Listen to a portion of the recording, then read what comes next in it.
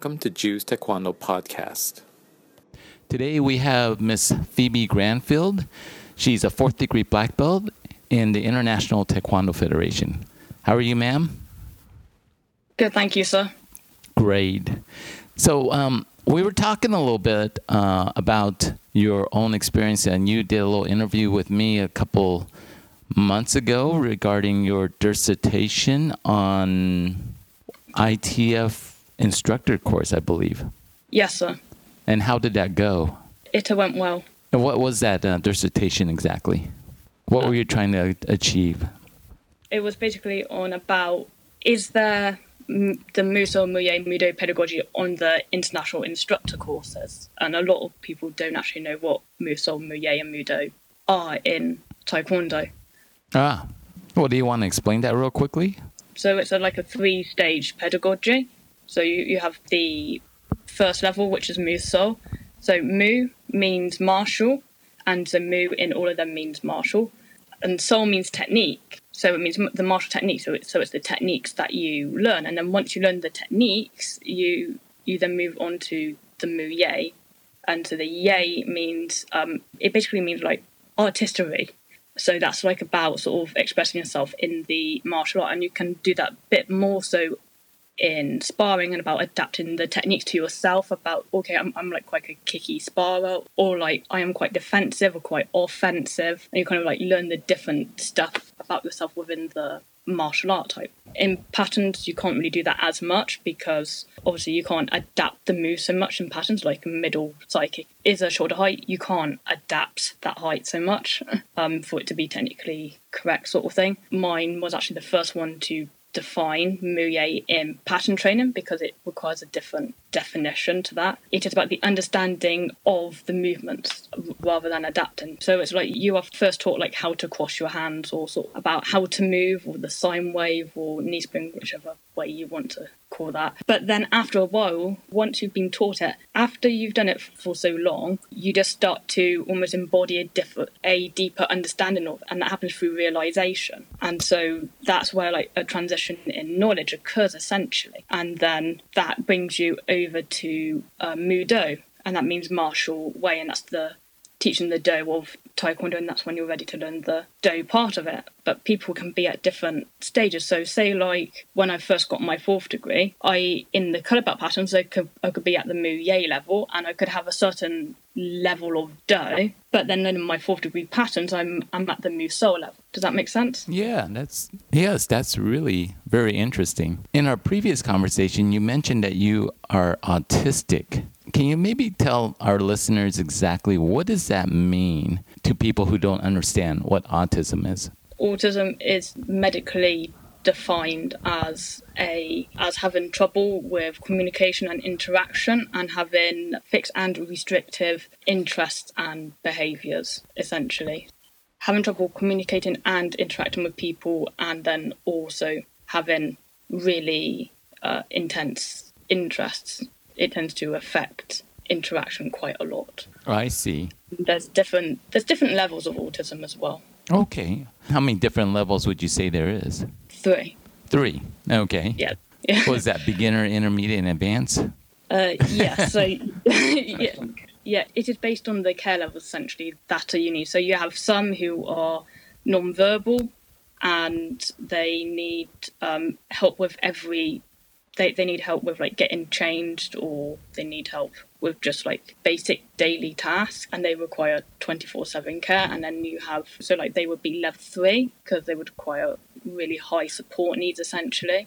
And then you have like level 1 who it does affect their life, but they can like go to work, they can interact with people without support, but find it quite hard. And some people do something called masking, where they try and hide the struggle. So an example of that could be like eye contact or something. It may not come naturally to them, but they might have like intellectually learnt it, and then they count the seconds of eye contact they are making, and then count how many seconds they're not making eye contact for, and they're doing this whilst having a conversation with you. So it looks like they are communicating normally when actually they're having a separate conversation to themselves about eye contact and making sure the body language is correct and that sort of thing.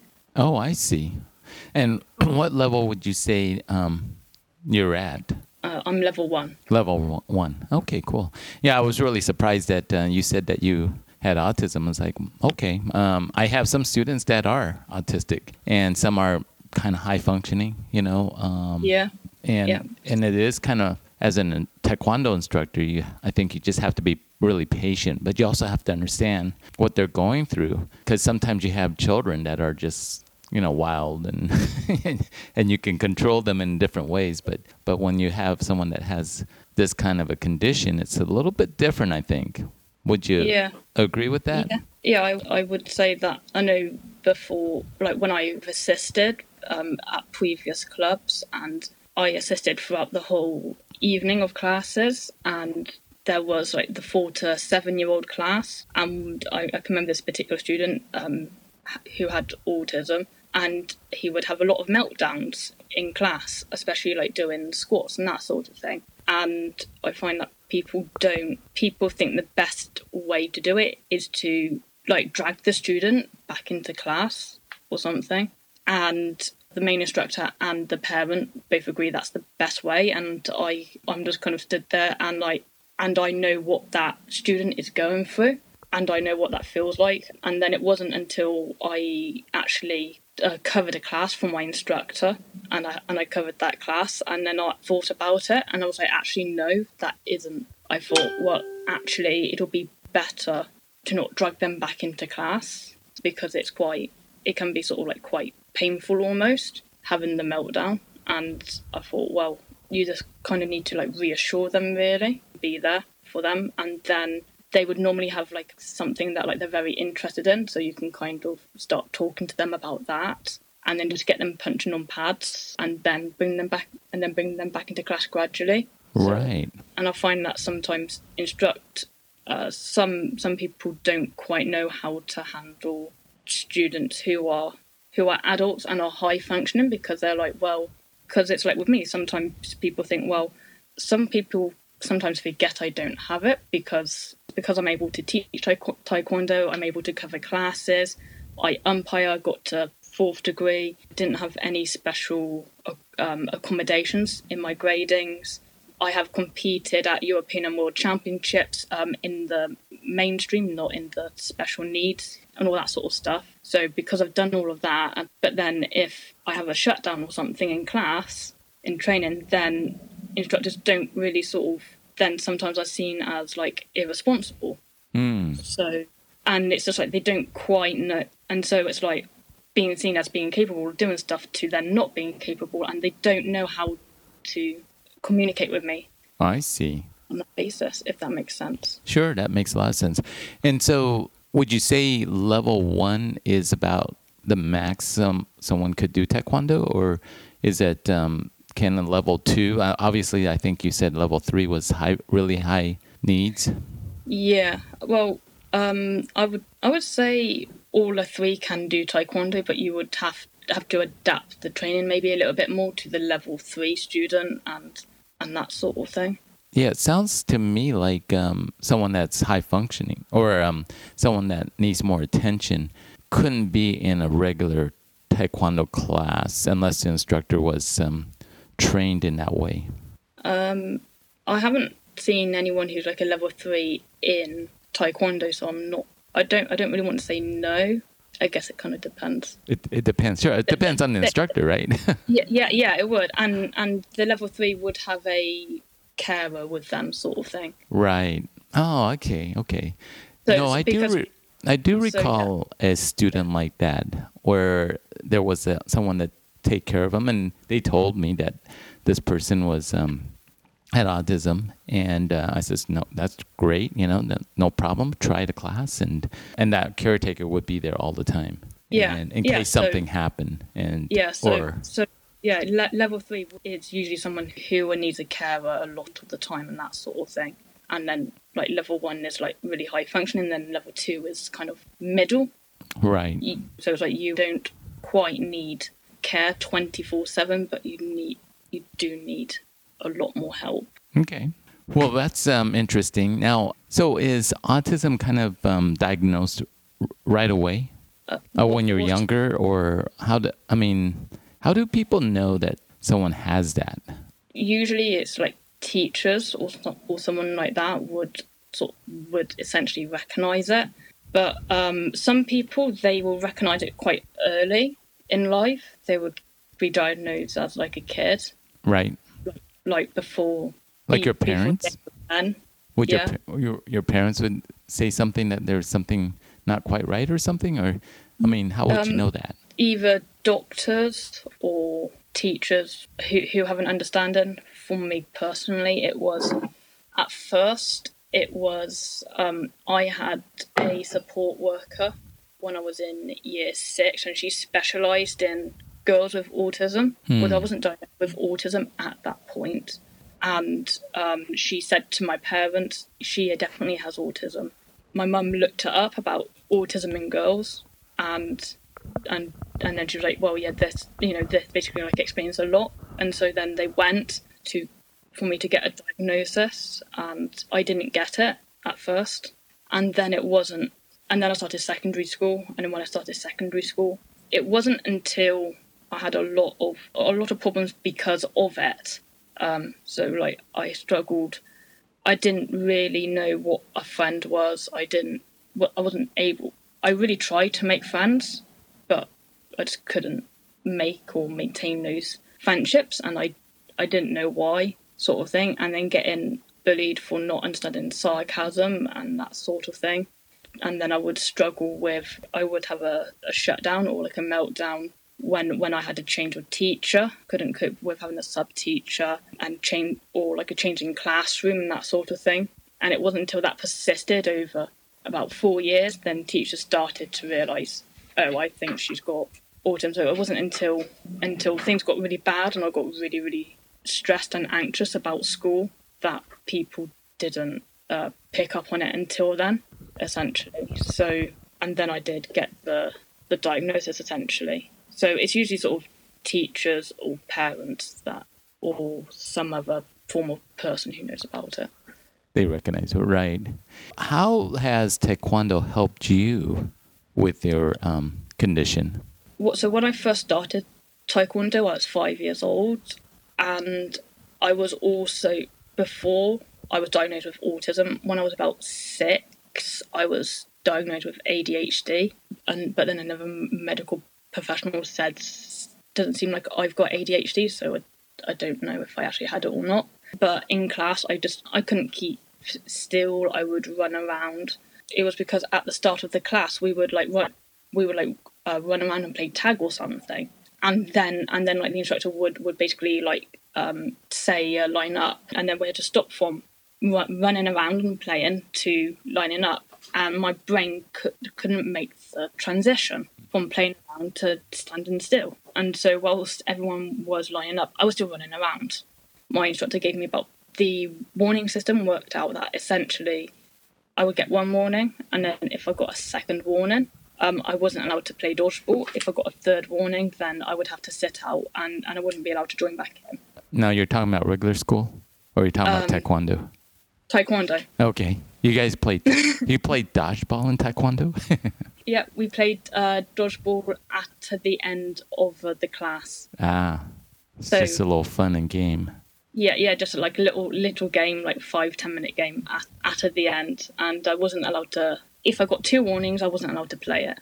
And so I did spend a lot of the first 1 or 2 years of Taekwondo just being sat out because I got 3 warnings a lot, because I either called out or I was running around or sitting or rolling about or something like that. Sure. So it's more like a disciplinary action. Yeah. And yes. And was that a good thing or a bad thing for you? Because it doesn't kind of sound like he understood that you are maybe a little autistic.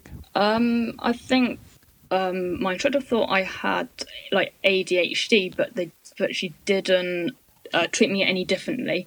But I did need someone to be quite firm with me, not to like abuse it or anything, because people can abuse that type of thing, but just to sort of set out sort of very clear expectations of what I am and am not allowed to do. And I couldn't actually talk until I was about 6 years old. So when I first started Taekwondo, because I do have a stamina as well, it was a lot worse when I was younger. It took me about 10 minutes to say one sentence. I had trouble talking to people, and then also because of the stamina, but I also just generally wasn't able to talk, and I didn't know how to interact with people either. So with Taekwondo, because there's a lot of clear expectations of how to interact with people, you were taught how to shake hands, you were taught how to address people. It's a lot more sort of, I don't want to say strict, but I think you kind of understand what I mean by that. Right. So do you think that helped you?